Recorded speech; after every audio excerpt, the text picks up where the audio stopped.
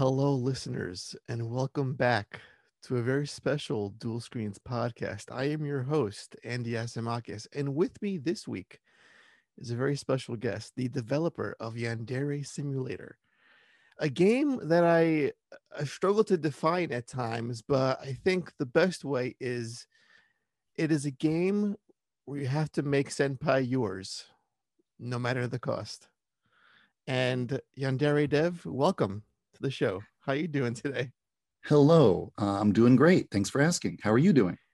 I'm good. I think you have the most relaxing voice I've ever heard. I think I go to your channel a lot on YouTube just to hear you, and I fall asleep to that nice to your nice dulcet tunes. It's just so soothing, so relaxing. But I'm glad you're here. I'm so glad you're here to talk about you and the game, and it's a lot of fun stuff. But before we do that, we have the inaugural leadoff question, and I got to ask you right off the bat here, Dev. What is so special about JonTron? John Tron? Yes. He's actually my most favorite YouTuber. I've been watching his stuff like since near the beginning. Mhm, I, he's hilarious to me. I love his mhm. video editing style. I think that if I ever did comedy videos, I would do his exact same comedic timing and his style. Um, I guess I've just been a fan of JonTron for so long. Mhm. If I had to pick anyone who's like my senpai, I guess it would be JonTron. he's I don't know. I just really connect with his material a lot. I get so excited whenever there's a new JonTron video.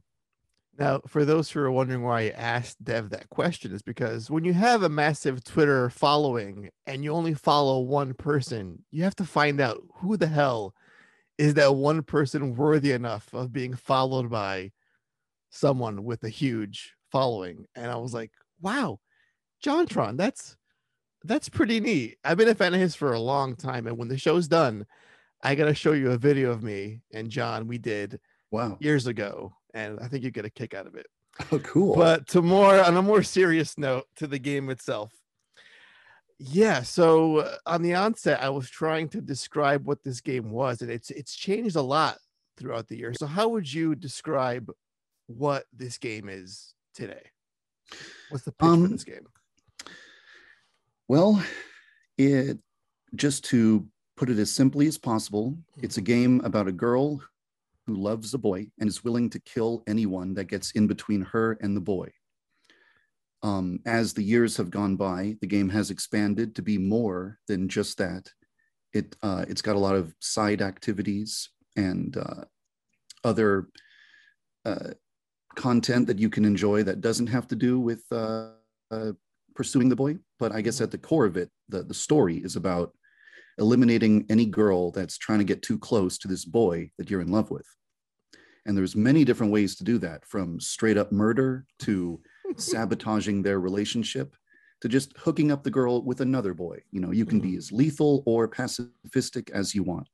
The idea was to make something similar to the Hitman games, Mhm. where you've got dozens of different ways to take out your target. And I basically just plop the player down in a sandbox and say, here's an entire school full of murder tools. Go have a blast. Yeah, and you can see why with a description like that, why this has garnered you such a huge following and audience. I mean, you have 200K plus followers on Twitter, 2 million subscribers on YouTube. Did you imagine when you first started putting this game together 7 years ago, you'd have such a loyal and vocal fan base behind it? No, I definitely did not expect it to take off as much as it did.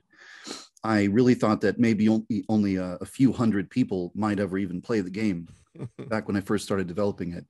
And I guess I didn't know it at the time when I began developing it, but the type of game I've made is really good material for YouTubers, apparently, because many YouTubers gravitate towards content that's like WTF is this, Mhm. where they can play something really wacky and crazy and out there, so they can have reactions to what they're seeing or show their audience something crazy they didn't expect to see. And YouTubers love making content on that type of game. So I inadvertently made a YouTuber bait game which then exposed the game to a really large audience, and things kind of took off from there. Yeah, you have that also with like the rise of Twitch streamers who, Mm-hmm. again, while playing this game, like I've seen a bunch of Markiplier videos, just Mm-hmm. millions upon millions of views. And it's just someone reacting to what you can do in a game like this Mm-hmm. makes others want to enjoy this world as well. Yeah, that's true. Mm-hmm.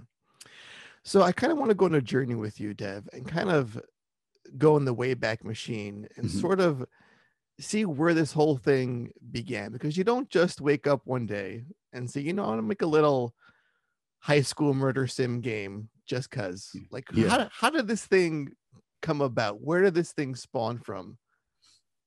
Well, um, from 2010 to 2013, I worked at a video game company, and I Mm, had a lot of great experiences there, and I learned a lot of things. But after 3 years of working there, I started to feel like I had learned, like I wasn't going to learn very much more by working there. And like I had the skills required to go do my own thing if I wanted to. So I quit my job and I started making game prototypes mm, to see if I could make something that felt cool, cool enough to turn into a full game. But the obstacle I ran into is that whenever I was making a prototype, I would eventually hit a brick wall where I could not continue because I was missing some assets that would be needed to finish the prototype. Like if I want to make a fighting game, for example, you need hundreds of punching, kicking, throwing, and mhm. attack animations. Right. If you want to make a hack and slash game, well, that's mostly like the attack animations, what you can do with a sword or a scythe or flinging a weapon around, shooting Mhm. effects everywhere. So for a lot of these games, you can't make a prototype unless you have a bunch of cool animations and maybe some models to go along with it. And so I thought to myself, all right, I should not like come up with an idea for a game and then try to make it. Instead, I should look at whatever assets are available to me and then build a game around those assets. Mm, So I thought, all right, let's go looking for something. So I went to the Unity asset store and I found an anime schoolgirl character model.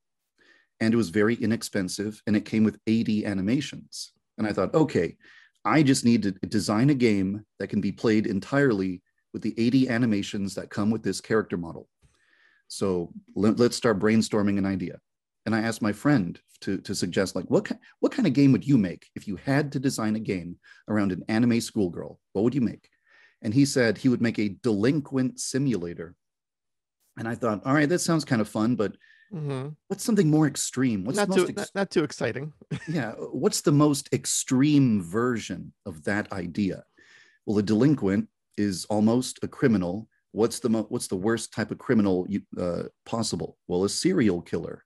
Mhm. Okay, so what kind of anime schoolgirl would be a serial killer? And I immediately remembered the Yandere character archetype, Mhm. which is a type of anime trope where there's a girl who's so madly in love with a boy, she'll kill anyone who tries to get near him. And I thought, well, I don't think I've ever played a game with a Yandere protagonist. I don't think there's a game about being a Yandere girl out there. So I decided to go to a high traffic message board and just say, hey, would anyone here be interested in playing a Yandere simulator if it existed? Would you play that? And this thread like immediately skyrocketed to like 500 replies from people saying, dude, that sounds cool. I would play that. That sounds dope. Someone should make that. And people started throwing out ideas like, dude, it could be like Hitman, except you're in a school and you should be able to do this and you should have to clean up blood and you should have to be, when you put on a new pair of panties, it should give you abilities. People just started throwing out ideas and everyone was so excited and enthusiastic about it. And I thought, dude, I need to do this. I need to make this. People care about this idea. I want to make it. I want to make something that people are excited for. So that very day, I immediately began prototyping the game. Oh my god, that is, you hear about how games come into fruition, what their origin stories are like. It was a childhood dream or it was a game jam that later spawned a much more larger project. But here Mhm. you took lemons Yeah. and made lemonade out of them essentially. You said, "Here's what I got. What can I do with this?" And now you've spawned this, again, massive fan base, scores upon scores of fan art, people love this thing, and it all began from what was on the Unity store. Yeah, it's true. Very true. So I can imagine when you're prototyping this thing, you're thinking about what kind of kills can I do Mhm, to make this fun and mhm, creative. And you have games like your Metal Gears, your Hitmans in the back of your mind while mhm. you're making this thing. But how does one get into the mind of a Yandere character in terms of the writing and the lore? Because this game is it's pretty heavy on the story side too, in a lot of Mhm. ways. How does that part come into play for you? Where do you, who do you channel for that component? Well, I tried to get into the mind of someone who would be willing to, do absolutely anything for someone. And I thought, well, what gives someone a motivation like that? Mhm. And I thought, well, you'd need some sort of proof or evidence that this person is worth doing anything for. What would make you believe that? Mhm. And so the first idea I had was that the main character, she has a dream and she sees this boy in her dream. And in her dream, you design the senpai, you choose his hair color and all that. And then the very next day, she meets that boy that she saw in her dream. And Mhm. so she knows, oh, this is a sign. This is fate. This is destiny. I'm supposed to meet this boy. I'm supposed to make this boy mine. I saw him in my dream. This, not being with him is not an option. Mhm. And so that was my original idea. And I made kind of like some cutscenes for it. And I posted the cutscenes and they just were not going over very well at all. They got a very lukewarm reception. Mhm. People just were not really in love with the idea. And that made me kind of like, oh, well, fine, forget you then. If you don't like the idea I came up with, then whatever. I decided the character will be a blank slate, a completely blank, empty character, a person with no emotions, no feelings, no personality, a person who feels hollow, empty, like they're dead inside. A serial killer. Yeah. And then one day they meet this boy and they begin experiencing sensations they've never felt before. You can imagine it like going your entire life being cold and then finding warmth, never being able to see color and then seeing a rainbow, or hearing dead silence for your whole life and then hearing music for the first time. That's what it feels like when she encounters this boy. And when she experiences these overwhelming emotions for the first time, she realizes that up until now she had basically been dead. Like she wasn't even experiencing life. Everyone else in the world has been feeling warmth and brightness and color and light and love and everything, and she's just been this dead, emotionless statue for her whole life. And when she meets this boy, she's now experiencing life like others, and she realizes, if I don't have him, I'm as good as dead.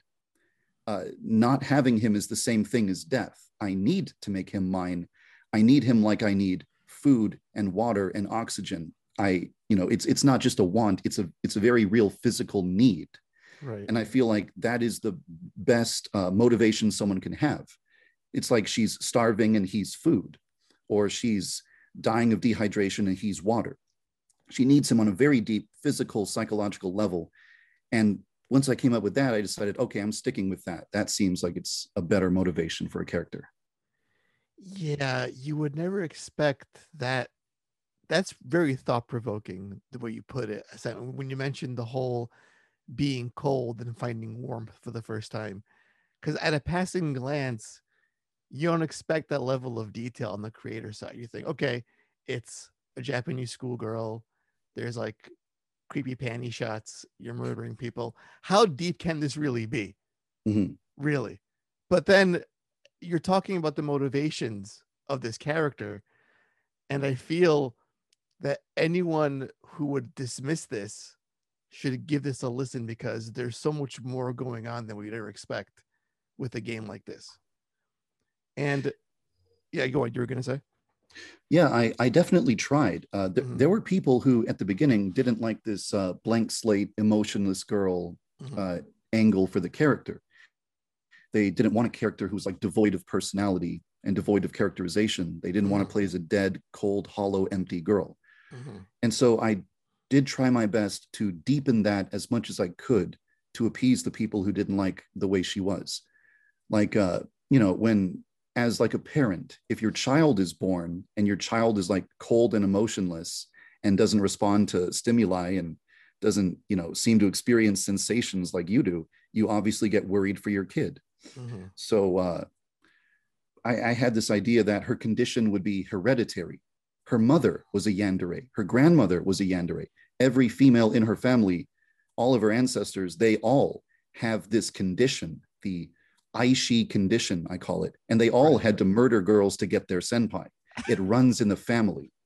And so her mother, of course, tells her, her mother comforts her as a young girl and says, I was the same as you when I was your age, but then I met my one true love, and he brought warmth and light and color into my world.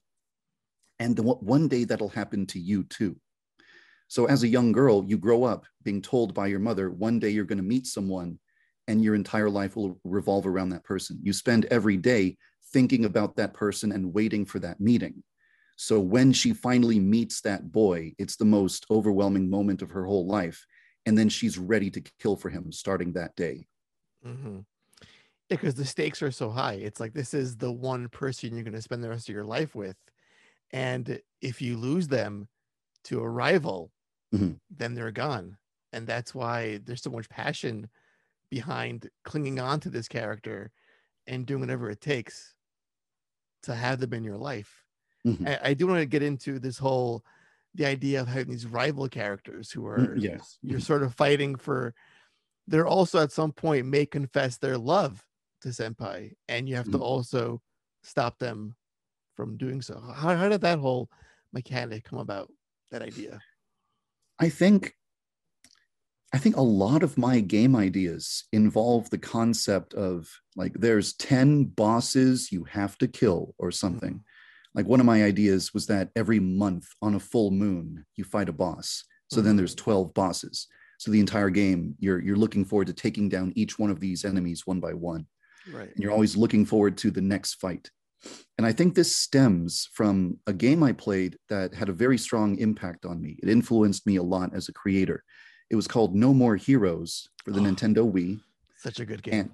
And it's one of my most favorite games ever. I could gush about that game all day. But one of the main things I think that influenced me is that, Travis Touchdown in No More Heroes, he has to eliminate 10 assassins, I think around 10, so he can become the number one top ranked assassin. Mm-hmm. So, he's got his list of enemies to defeat and he's going one by one down the list.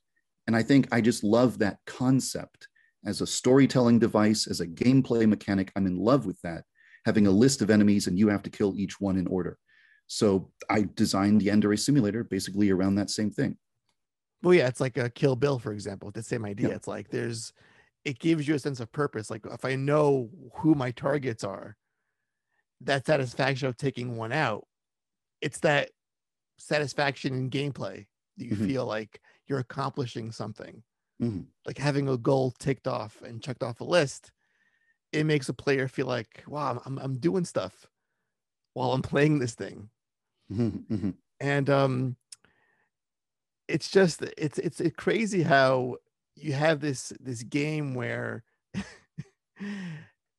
there's so much violence on top of what is a love story in a sense, and you're trying to hide this violence from those around you and from the boy you're trying to pursue and make him Mm-hmm. yours. Yep. It's such a fascinating idea, like because I feel once you have the character, once the senpai is yours, does the violence shed away for our Yandere? Does that just slip away at some point? He's mine now. Does the need to kill subside once he's mine? Well, I think it would depend on the specific character. Like, for example, yeah, Yandere Chan's mother, her name is Ryoba. Mhm. Whenever like a cashier at the grocery store is flirting with her husband, she gets the urge to kill that woman. Right. But as long as like her husband doesn't start having an affair, she doesn't have to go kill. Mhm. So theoretically, Yandere Chan's days of killing could end as soon as Senpai accepts Mhm. her love confession. Mhm. as long as there aren't any women who start batting their eyelashes at him. Have you felt love like this from someone in your life, like a fatal attraction sort of vibe, where you think you have someone that's pursuing you more than they should, or is just it's they love you so hard it's scary? That kind of love. Have you felt that love before in your No, life? I'm not drawing on any personal experiences in Yandere Simulator. It's all fictional. Okay, because I've felt that before. Not to Oh, this level, really? not to the level of someone's gonna maybe kill someone, but I've had a few suitors who were just obsessive, is the way to Oh, put it a little mildly. well, look at you, you dashing devil. Oh yes. So I do want to touch upon your most recent video on your YouTube channel, which Mhm. it gave me a lot of things to think about. And one quote stood out, and I think with you especially, and that is when you're developing a game and you accidentally discover something that is way more fun and interesting than your original plan for the game, you should abandon that original plan and start building your game around that new discovery you've made. Mhm. And this, of course, is you were once just playing around with your game and you were stacking up dead bodies. And you thought, if I were to stack these bodies high enough, could I step on them to go on the platform? Mhm. And Mhm. you could. Yeah. And then some sort of like weird corpse puzzle stacking thing emerged from it, and your fan base said, if this is more fun than what your original vision was, you should be focusing on that. And you said, well, no, because I have my plan, I have my checklist Mhm. with what this game should be. Mhm. But then over time, you started to put in so much more mini games and Easter eggs and artwork and things that weren't part of your original game plan. What's that like for you now? Because it was a gradual process for you. You mentioned Mhm. Yeah. how you didn't realize the influence from your fan base was slowly taking up your time, and you're making little small little prototypes and just adding in little features. But now that you know it's now that you're aware of it, what's that balance like for you between what you want this game to be and what your audience is saying it could be? It's a very good question. It covers a broad range of different topics, Yeah, actually. I know. So have at it. The floor is Mhm. yours. I suppose one thing that comes to mind is an experience I had when I was working at that game company I mentioned. Uh, One of my coworkers, he worked on many projects that had constraints where everything they did had to be within the constraint, whether it was a budget constraint or a time constraint, or you know, we only have limited resources. We don't have very many people to put on this project. So whatever they designed had to be as, it had to be within the constraints. So he had to make on a lot of small, simple game projects. But then one project comes along where there's really no set release date, and it doesn't cost very much to make it. So they're just like, oh yeah, we'll just keep developing the game, and whenever you feel like it's done, then you can just release it. Mhm. So this freedom that he had was something he had never experienced before. And he would ask me, he would tell me, hey, put this feature in the game, and I would say, okay, and I would program it, and it would be in the game by the end of the day. Mhm. And so he could just come up with ideas and just shoot them at me, and I would just put them in the game as quickly as he requested them. Mhm. And the way he described this, he called it, I'm like a fat man lying on my back, and there's a conveyor belt of food that's just dumping food into my mouth, and I'm just eating cakes and ice cream and delicious food nonstop every day, just getting to have whatever I want. Right. And I never really understood what he meant until Yandere Simulator.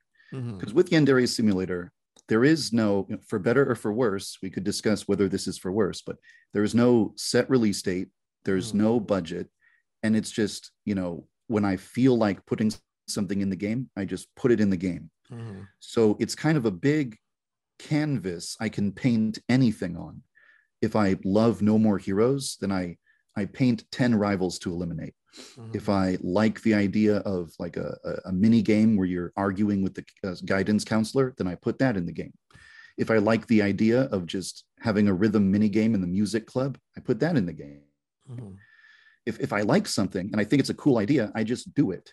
And Yandere simulators, there's not really that many limitations on what I can do, Mm-hmm. because if I want to, I can just do anything because I'm the director of the project. Right. So if I decide, man, this is cool and all, but I want to make laser beams shoot out of dragon skulls, and I just put that in as an Easter egg. Right. And it's that wouldn't happen in a school, but if I make it an Easter egg, now it can happen. Mm-hmm. And so if anything that I could think of, I can just put in the game because I'm my own boss and I can just decide what goes in. And so like a fat man at a buffet, I'm just gorging myself with every delicious food I want to eat and just kind of doing whatever I want. Mm-hmm. Which you could say it's potentially a bad thing, because then A the little bit. development, yeah, in a sense, not having any limitations or restraints or a deadline in mind kind of means that you just start doing whatever you want and maybe drifting away from the original plan that you had or your original goal. The fans say, hey, this is really cool, this thing we're doing, and you look at what they're doing, and it's a mod where you can pose the characters, and you think that is cool. So then I spend some time putting a feature in the game. You can set up a scene where you're posing the characters, and you can pose their arms and legs or change their expression. Mm-hmm. And I think, well, I see people enjoying something, then I want to help them enjoy it more. Or I think of something I love, and then I want to put that thing I love into the game. And so, yeah, I guess if I had to break it down into like a summary, it's that I'm my own boss, so I get to do whatever I want. And maybe I get a little bit carried away sometimes, but it's really fun to just have a big canvas that I can paint whatever I want on. The freedom feels good. Because you can have the best of both worlds. You can have the underlying structure and foundation being Yandere is going after Senpai. There's 10 rivals to take out. That's the core basis. And the rest is what we call like just side quests or just like the world fluff, like Yakuza games, for example. There's so much in those games that are not about any of the story Yeah. at all, like your taxi cab missions and going to the gym and saunas and karaoke, things that detract from the core serious notes of the game.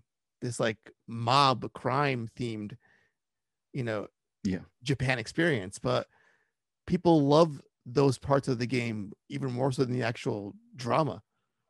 So I think having both goes a long way. Yeah, I love the Yakuza games, and I wouldn't find them nearly as fascinating if they were just gritty mob drama. Everyone who plays the Yakuza games loves and gushes about the fact that there's karaoke and there's hostess clubs and there's right. a little mini game where you make turtles race or whatever. It's like this is so silly and goofy, but that's what makes it awesome, and then people love that. And I guess like I didn't really plan to, but in the end, I wound up gradually developing something that's kind of Yakuza-esque in the sense that there's a core and then there's a bunch of side activities that are in there for fun. And both of those things combine to make a pretty cool experience. Yeah, because the school is basically your Japan in a sense. It's like that massive sandbox, and it's let's fill the time with things to do. But there's also other things like, okay, there's your rivals on the back burner, but if you want to go to a social club or a chem lab, hang out, those are there for you too. So how does this impact your own sort of roadmap for the game? Like where are you now, and what does the future dev cycle look like for you with Yandere Simulator? Well, I think my days of being a fat man at a buffet, just grabbing food by the fistful and shoving it into my mouth, are kind of coming to a close. because I don't really want to just be developing one game for 7+ years. Mm-hmm. I don't, and there is a lot of pressure to, hey, where's that game you promised? Wrap it up already. Mm-hmm. And I do want to move on to other projects, and I do want to see this project to completion. So I think that from pretty much from this point forward, my focus is almost exclusively going to be on the rivals and the core, the story, that that stuff that I've been hyping up all these years. And it's Mm-hmm. there's going to be much less focus on the side stuff, Mm-hmm. because I feel like I've satisfied my desire to put all that stuff in the game. All my dream features, all my wish list features, I've already put them in for the most part. And now because I'm happy with the game and where it's at, now I just want to focus on the core stuff, the rivals. That's pretty much going to be my priority from here on out. What have been some of the more nuttier ideas you've heard from your fan base throughout the last 7 years that you were like, that's a little bit too much. I can't put that in my game. Uh-huh. I'm sure. I'm sure. There's plenty. Because it's too ambitious, or because it's offensive, or Uh, yes. um, some people have suggested the idea that sometimes the students might go on a field trip, which Mhm. kind of sounds like an elementary school thing, really, not a late young adult student thing. Mhm. But Mhm. when I watch anime, or even when I play games that are set in Japanese schools, the students do have a thing where they, like, once a year they'll go on a trip. No, it's once per. It's like in their Well, yeah, final year. it's the Golden Week or whatever that's called. Like Yeah, Persona games have that, like yeah, that yeah. 1 week they go away. That 1 week where they go to some other place. Mm-hmm. In one game I played, the characters go to Australia or they go to Mm-hmm. China, and yeah, it's entirely possible that if the students all went on a field trip or a Golden Week vacation to some place, like if they go to a zoo, well, right away there's a great idea: push a girl into the lion den and have all the lions eat her at the zoo. There you go, rival eliminated. There's a million fun ideas you could have Oh for my getting god. girls killed on a school trip. Mm-hmm. But the problem is that's 3D models and animations. Like that's an entire zoo that needs to be modeled. Those lions need to be animated by an animator. Mm-hmm. Someone's going to have to draw the textures for every single animal in that zoo. Yeah. So as cool as these ideas are, as hyped as I will get about those ideas, I can't promise to put that stuff in. Mm-hmm. I have to keep it, I've allowed the scope of the game to grow quite a bit from what was initially planned. Mm-hmm. Remember at the beginning I said I wanted to make a game using only 80 animations. Yeah. Now there's like 400 animations in the game. So much for that. Yeah. But I have to put a lid on it at some point and say, nope, sorry, no zoo. There's not going to be any lions. I'm sorry, there's not going to be a school trip. No zoo. Yeah. So yeah, people suggest cool stuff all the time, but I just think to myself, that's really awesome, but I can't justify the amount of time that it would take. Like some people say, how about online multiplayer? Which I can think of a ton of cool ideas for Yeah. how online multiplayer would pan out. Like You maybe like a Bloodborne Dark Souls, like have other Yanderes invade your world trying to that's get a your fun idea. senpai. I was imagining something like where you have the ability to pretend to be an NPC. So you walk around the Oh. school, you walk around the school looking like a normal student, Mm-hmm. and you do your best job as possible to pretend to be a student. And when the player walks by, if they didn't notice you and they didn't figure out you're a player, then you jump out and you kill them. And it's like, oh my God, I thought you were an NPC. That was an actual player. So yeah, there's a lot of potential there, but I don't know the first thing about programming a multiplayer, doing stuff over a network. Mm-hmm. I don't know how to get, I've never done anything multiplayer before. So as much as I love the idea, I just can't do that. Well, this is why DLC would exist at some point. Like, let's say, get it out the door and say, this Mhm. is like my most complete vision Yeah. for this game. And it's tough because it's like you're building it alongside a very vocal, very passionate fan base. Mhm. And I've gone through subreddits and comments, and it's just in between all the fan art and the memes is just, here's an idea. oh, Mm. here's my idea for this, here's an idea for that, and they all sound very plausible. And I can see why you got a little not derailed, but it's the temptation's so strong. Oh It's yeah, there's such good ideas sometimes. yeah. There's nobody standing behind me, looking over my shoulder, saying, "Hey, don't! What are you doing? Stop! No, no, no! Don't do Stop that. that. What about Stop the it. rivals? Do that."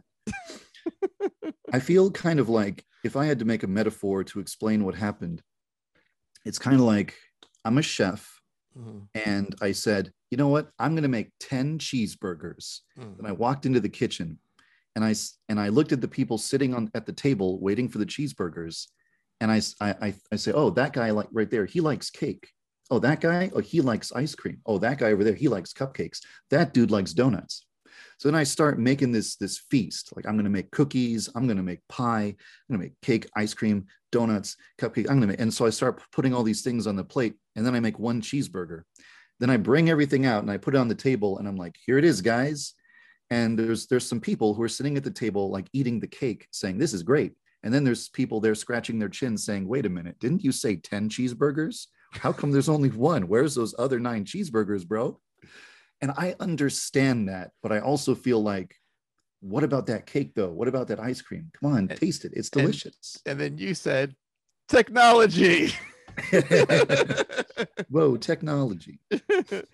It's the metaphorical cheeseburgers. They're there. You just can't see them. Symbolic. Yeah. Why do you think a game like this didn't exist before you came along? Because the ideas are all there. Mm. The core of a Metal Gear Solid or a Hitman, those pieces existed for years. But Mm-hmm. in this particular setting, with these characters and these specific motivations, were just unheard of until this game came along. Mm-hmm. And I'm wondering why. It's not like it's a huge thing compared to what we see in most video games or in cinema, for that matter. Why do you suppose that is? Well, I suppose one of the most obvious, well, the first thing that come to mind is one way to describe the game is that it's a student murdering other students in a school. Mm. And a lot of game companies might look at that idea and say, no, thank you. We're not going to touch that with a 10-foot pole. We're not going to make a game about indiscriminately slaughtering people inside of a school environment. No, thank you. I guess, if it was, I guess that the subject matter just might seem too touchy for people. Mm-hmm. Usually in a video game, you kill someone who's evil. Whenever you kill somebody in a video game, they kind of deserved it, or the game developer makes you feel like they were a bad guy who had what they had it coming, and you're a good guy for killing them. Sometimes they're an enemy soldier or whatever, which, of course, soldiers have to shoot soldiers, but sometimes they're like a corrupt politician or an evil mastermind or a greedy CEO who's abusing his workers. There's always like, okay, I want to see this guy die. This guy's a scumbag. He deserves to die. But in a game where it's just, some girls fall in love with a boy, do they deserve to die for that? Not really. So the player's then the bad guy. And I think a lot of people aren't willing to make a game where you just kill innocent people that don't really deserve to die. In Grand Theft Auto, it's an option, but the game doesn't encourage the indiscriminate slaughter of pedestrians on the sidewalk. It just permits it as a consequence of the game's systems. But even in Grand Theft Auto, the people that the game tells you to kill are like bad people. The game's never like, see this nice old lady who's like taking care of orphans, kill her. No. Only in Yandere Sim are you told to murder innocent girls who have done nothing wrong. She's actually a crime boss. Yeah. She runs a child sex trafficking ring. That's what's going on. Right, but then we have games like Dead by Daylight or Friday the 13th where you assume the role of an iconic slasher and you're killing teenagers rather indiscriminately. I mean, it's your friends and it's throwback to those sort of movies, and we get it, but I can see why in a more of a school setting particularly it's more of a sensitive Touchy. issue. Yeah. I guess it's just some subject matter that some people wouldn't really want to touch. Mhm. But I'm kind of desensitized after Mhm. watching so many anime where there really is just a psychotic girl who kills Mhm. people who don't deserve it. And Mhm. I decided, all right, I'll just do that. And I never really thought to myself, I can't make a game where innocent people die. Oh no. No, I was just okay with it. Hell yeah, I can. Well, when you have the cutesy anime Oh parts layered on yeah. top of it, Yeah. it's a little easier to digest. Like when you play games like a Galgun, for example, Mm, with, there's a lot of sexual themes in those games. You mhm. have like ecstasy shots in those Yeah. games, Right. but it's all done in this really cute way that it's it's somehow less creepier than it should be by virtue of it being just this anime overlay, if that makes any Yeah. sense. Like in a game The like yours. more cartoony something is, the more easily you can forgive what's happening. Mm-hmm. Like imagine striking a cat in the head with a hammer. Mm-hmm. That's horrible. Now imagine it's a mouse holding the hammer and smacking the cat, and it's Tom and Jerry. Now it's hilarious because it's a big mallet and the cat Mm-hmm. gets turned flat and then he pops back to normal and a Mm-hmm. saxophone goes wah wah wah to make it funny. Um, so yeah, the more cartoony something is, the more easily people are willing to overlook how gruesome it might actually be. Right, because and then when you watch like Yandere snap someone's neck with like a rainbow star wand, and then picks up like a little mop and just squeegees away the bloody floor, it's so over the top and comical. Yeah. I can't find the horror in it in any way. It's just I'm laughing out loud as I'm Mm-hmm. playing, Yeah. and it's just maybe something's wrong with me. I don't know. Maybe I'm a sick bastard, which I am, admittedly. One decision I made was to not have any like wounds appear on the Mm, characters. Like if a character gets stabbed in the neck, nothing mm, appears in their neck. If a character mm, gets stabbed in the stomach, their intestines don't fall out. To mm, me, that would be too gruesome. It would push it into the territory of like you're doing something horrible and sadistic rather mm, than, oh, here's an obstacle, you have to get rid of the obstacle. mm.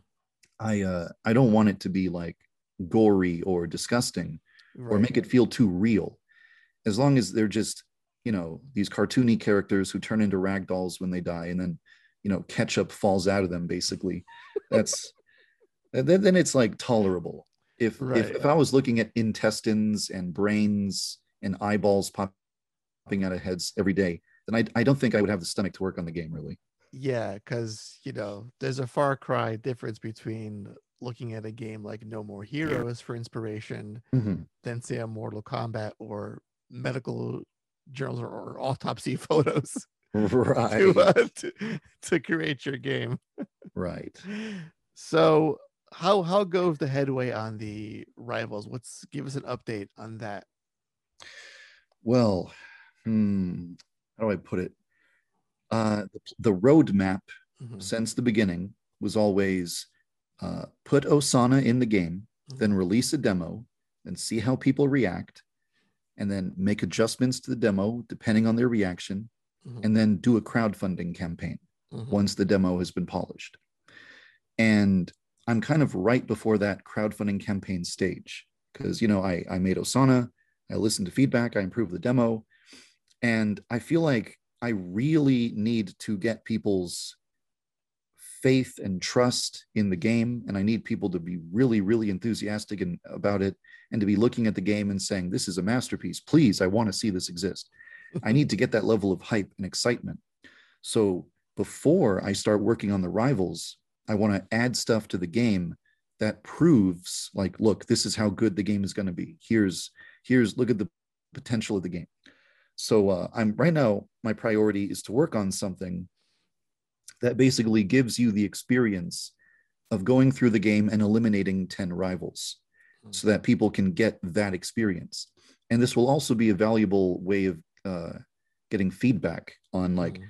is each rival harder than the last? Does each week feel significantly different from the previous week? does the game get boring after killing 10, 5 girls, or is it fun all the way up to 10 girls? This is the kind of feedback I need, which is like, should the rivals have more variety? Should they be way more difficult with each one? Does each week feel way too identical and needs to change up a whole lot? I need to get that type of feedback. So before I really focus on putting in the remaining 9 rivals, Amai, Kizana, Oka, those girls that have been appearing for the past 7 years, before I put them in the game, I need to put in a eliminate 10 girls experience. And once that experience is in, then I can look at that, judge that, get feedback, improve that, and then begin working on those 10 rivals. And the good news is, by putting in the framework of like having 10 weeks and 10 girls to eliminate, from that point, just putting in the 9 remaining rivals is going to be like just plugging them in, basically just making them spawn at school, and there you go. All right. And one final thing before we move on to our always fun rapid fire portion of the podcast. What was something you learned about yourself that surprised you along the way over these last 7 years of making this game? That's a good question. What did I learn about myself? It's kind of a bunch of different ways to answer that one, but when I did work at a game company, this might surprise a lot of people to hear it, but I was known for being extremely fast. Like if someone asked me to complete a task, it would be done in a flash. I just it was my reputation that if someone gave me a job to do, I would take care of it right away and I would do it quickly. And I got a lot of I moved up in the company quickly because of that. The CEO of the company started trusting me with bigger and bigger responsibilities because I demonstrated my ability to work fast. Whenever he would say like, hey, we have this idea for a game, we want you to make a prototype and we want to be able to show it off to an investor in 1 week. I would say, you got it. And I would work on it. And 1 week later, they would have their prototype exactly to their specifications. And I came to think of myself as this guy who works fast. And I thought, this is my greatest virtue. I can make things really quickly. So flash forward to modern day, and I'm known as the guy who still hasn't finished a game after 7 years of working on it, which is the opposite of a guy who works fast. Right. So the lesson I learned from that is a school simulation sandbox assassination simulator is not my area of expertise. It sure wasn't when I began developing the game. By the time I'm finished, I will now be the world's foremost expert on a school simulation murder simulator. But it wasn't my it wasn't my area of expertise. And I think it's better to play to your strengths, to do something that's like what you're best at. What I'm best at is making a small, short, simple experience. Like I just put a new feature into the game that's going to be revealed on June 1st. Oh boy. I completed it within 2 days. And I think if I can say so, I think it's impressive that I accomplished something this cool within 2 days. I'm proud of it. I'm showing it off to my friends. I'm so proud of it. And I did it in only 2 days, which I think shows me that my specialty is a short, simple thing with a singular focus that I can knock out quickly. And when I attempt to make a large, complex, ambitious, complicated game, I'm going to flounder for a long time because that's not my area of expertise. That's not what I'm best at. What I'm best at is a short, simple experience. That's why I put these Easter eggs and mini games into the game. It's because that's what I excel at. Right. That's what I can knock out really quickly and what I enjoy doing the most. And I think that tells me that my future projects are probably going to be short, simple projects. I don't think I'll ever do something as ambitious as Yandere Simulator again, because I've come to realize that's not my area of expertise. Making something giant is not my forte. Making these short, simple experiences I can knock out in 2 days, that's where my specialty is, and that's what I should focus on. Wow. That's intense. See? You learn some things along the way. You do. And it's all worth it. All right, sir. Rapid fire. Okay. Are you ready for this? I'm going to ask you some silly shit, and you're going to answer with some hopefully equally silly shit. You got it. All right. All right. I want you to imagine someone close in your life, be it a spouse, partner, best friend, whomever, Okay. and they get a phone call at 2 a.m. saying, "Hey, Dev has been arrested." Uh-oh. What crime did you commit, Dev? Uh, Crime did I commit? What did I do? What did I do?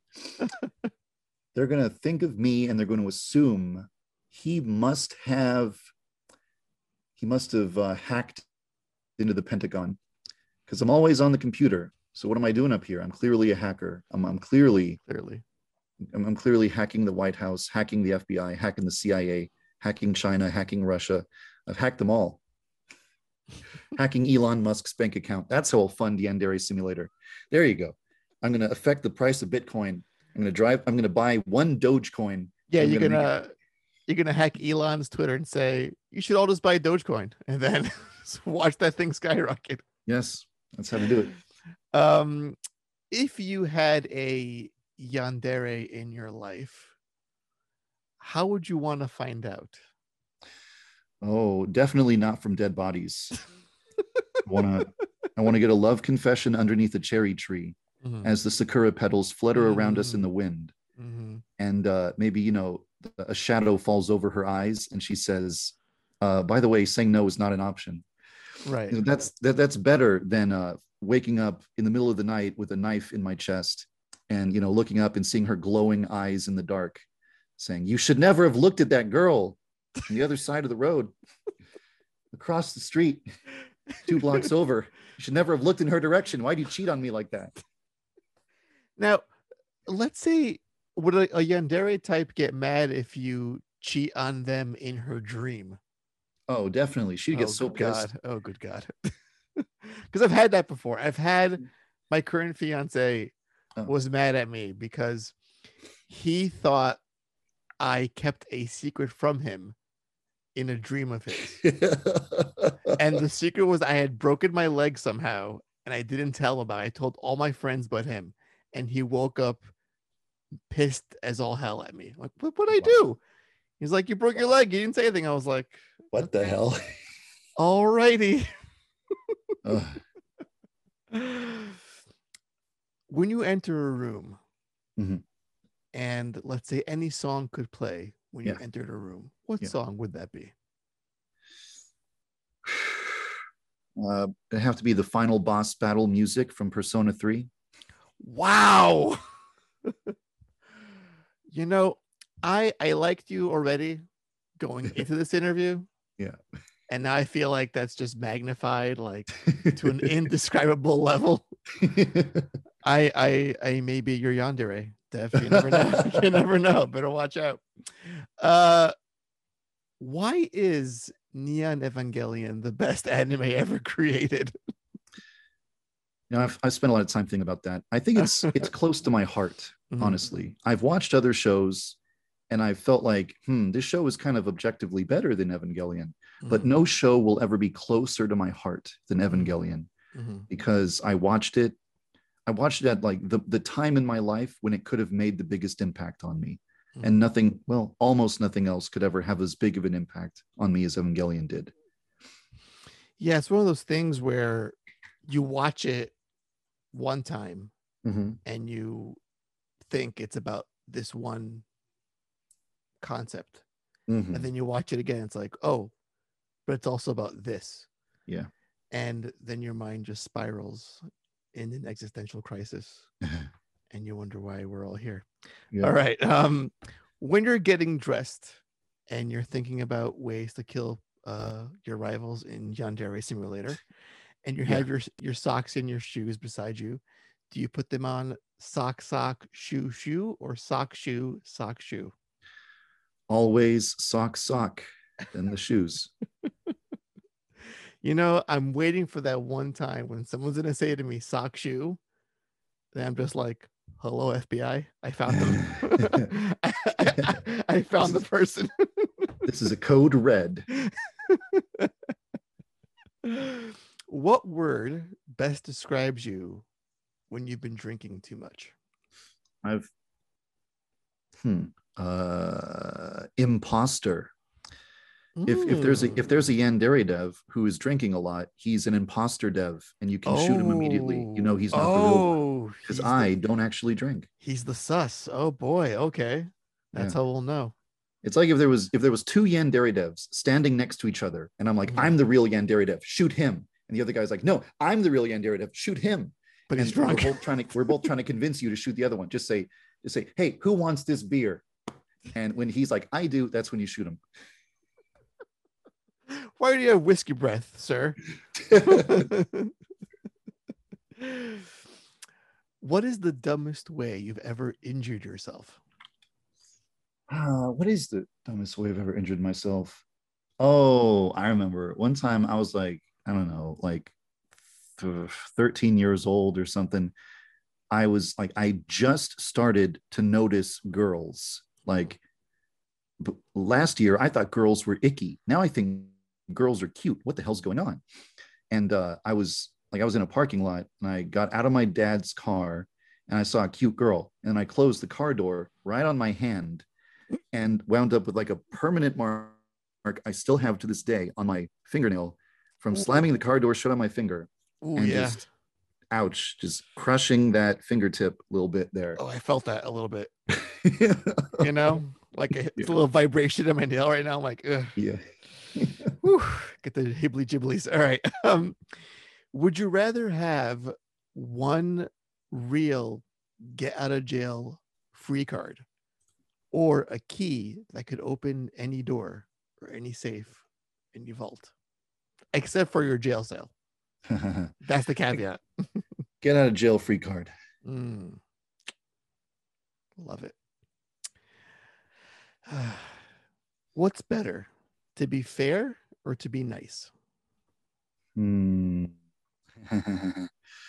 um Darn, that's not a silly question at all. That's a deep I know. philosophical question. See, it's the neon Evangelion in my head right now. I'm getting a little bit more philosophical. To be fair, Mm-hmm. like if someone commits a crime, they need to be put away in jail. You can't Mm-hmm. just be like, oh, well, you know what? Just say you're sorry and it's okay. You can't Yeah, do it. or give me your whole backstory that I'll say, okay, fine, you can go. I get it. You're a victim You of know, with that society. said, sometimes I have a thought like if someone is on trial for like stealing or whatever, uh, I think that a person who's stolen to feed their starving family Mm-hmm. and someone who is stolen purely for greed should receive two completely Are different outcomes. you watching Les Miserables? Is that what's happening? No, is that that's an entire plot line, I guess. Yeah. I've never seen Les Miserables, but I guess I'm not the first person on earth to have that thought. Right, right. But yeah, that is a good point. I feel like the motivation is a factor in the crime. Yeah, So yeah, it is part of being fair as well. Uh, yeah. all right, Mhm. let's go silly. Would you rather have edible spaghetti hair that would regrow every single evening, or would you rather sweat maple syrup? Whoa. Oh man, sweating maple syrup would make you so sticky, like ridiculous. When you sit down in your chair and you go to get out, and your chair is like pulling on you because you're like Mm-hmm. glued to it because your Mm-hmm. spaghetti, your maple syrup sweat. So yeah, I'm gonna go with noodle hair. I can just munch on that when I'm hungry. Mm-hmm. You see, we ask a lot of this to our Canadian developer friends, and they Oh, always yeah. pick maple syrup sweat. Wow. They're not thinking it through. They're not. They're really not. What do you think people notice most about you? Hmm. I don't know. What do they notice most about me? Huh. I'm not sure. I I would have to like try to intuit what people might be thinking. Mm-hmm. I'm not sure. I mean, I remember one time when I remember the day when somebody called me sir for the first time. Mm. I'm like, what? I'm a sir now? I'm not Sir What? Age. What? It's like, when you go from being big bro to being uncle or something. It's like, Right, right. yeah. Instead There of you that go. boy, you're now that man. I'm Like, in. oh, I'm in. okay. I've reached So I that guess age. I don't know. that plateau now. I'm in that category. Yeah. Yeah, the first sir is always a weird one. I'm always like, so I remember once someone that was a little bit older than I was Uh-huh. called me sir, and I was like, no. I'm not your sir. I'm not your buddy, pal. I'm not your guy, friend. What is something that you've done that should have killed you, Oh, but you fortunately did not die? one time I was riding a quad bike Mm. and I felt something like tapping against my toe, the toe of my shoe. And I'm like, why would something be brushing up against my shoe right now? What was happening? And so I looked down and my shoe was like right up against the tire, the spinning tire of the quad bike. So if I had just moved my foot forward an inch, my foot probably would have gotten caught by the tire and then yanked forward, and my whole leg probably would have gotten ripped off by the spinning tire. But that didn't happen, fortunately. That same day, I drove that exact quad bike off of I don't want to call it a cliff, but it certainly felt like a cliff. I drove it off this ledge, and it flipped 180 degrees. And if that thing had landed on the ground differently, I just would have broken my neck and I would have died. That was a dangerous day. I don't want to ride a quad bike ever again. Oh my God. All right. Final question. Mm-hmm. And it's the silliest question. I'm a little excited for it. Let's say one day, you got the game out there, massive successful Kickstarter campaign, crowdsource funding. It's on Steam, it's on console. You're on your yacht one day with your not whiskey. With your apple juice, I guess. Yeah. And you get a call from Nintendo and they say, Dev, we want to put Yandere-chan in Smash Brothers. Yeah. What would her final Smash look like? Oh, it would have to be snap mode. Because in snap mode, there's a filter over the screen. Mm-hmm. Everyone's like frozen in place, and you can just go up and do a rapid combo, like anime style, ching ching ching ching ching. Yep, that's the one. That's the one. Then you just go from person to person to person, ka-ching, and then it ends, and everyone probably just red effects appear, and then they go flying away. See, now it has to happen. It sounds so dope. Yeah. All right, that's going to do it for this week's episode of the Dual Screens podcast. Thank you, Dev, for coming on the show. This was well worth it. For those who are listening, this was like months in the making, and it was great to talk to you and learn more about you as a person and how the game came to be. Where can we find your game? Give us all the things: social media, Twitter, Discord. Give us all the details. The floor is yours. Well, YandereSimulator.com. Just one word, YandereSimulator.com, and you're there on the page for the game. And from there, there's a tab that says social media. And there you'll find links to, the subreddit, the Discord, the YouTube channel, the Twitter, the Tumblr, my blog, even a fan-made wiki, even my Twitch stream. There's links to it all right there, YandereSimulator.com. So much goodness. All right. Well, again, thank you, Dev, for coming on the show. You were incredible. This game, when I first saw it years ago, I thought this is something special.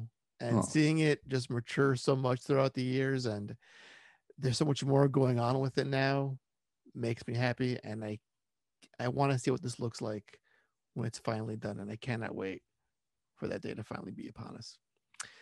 So thank you for coming on the show.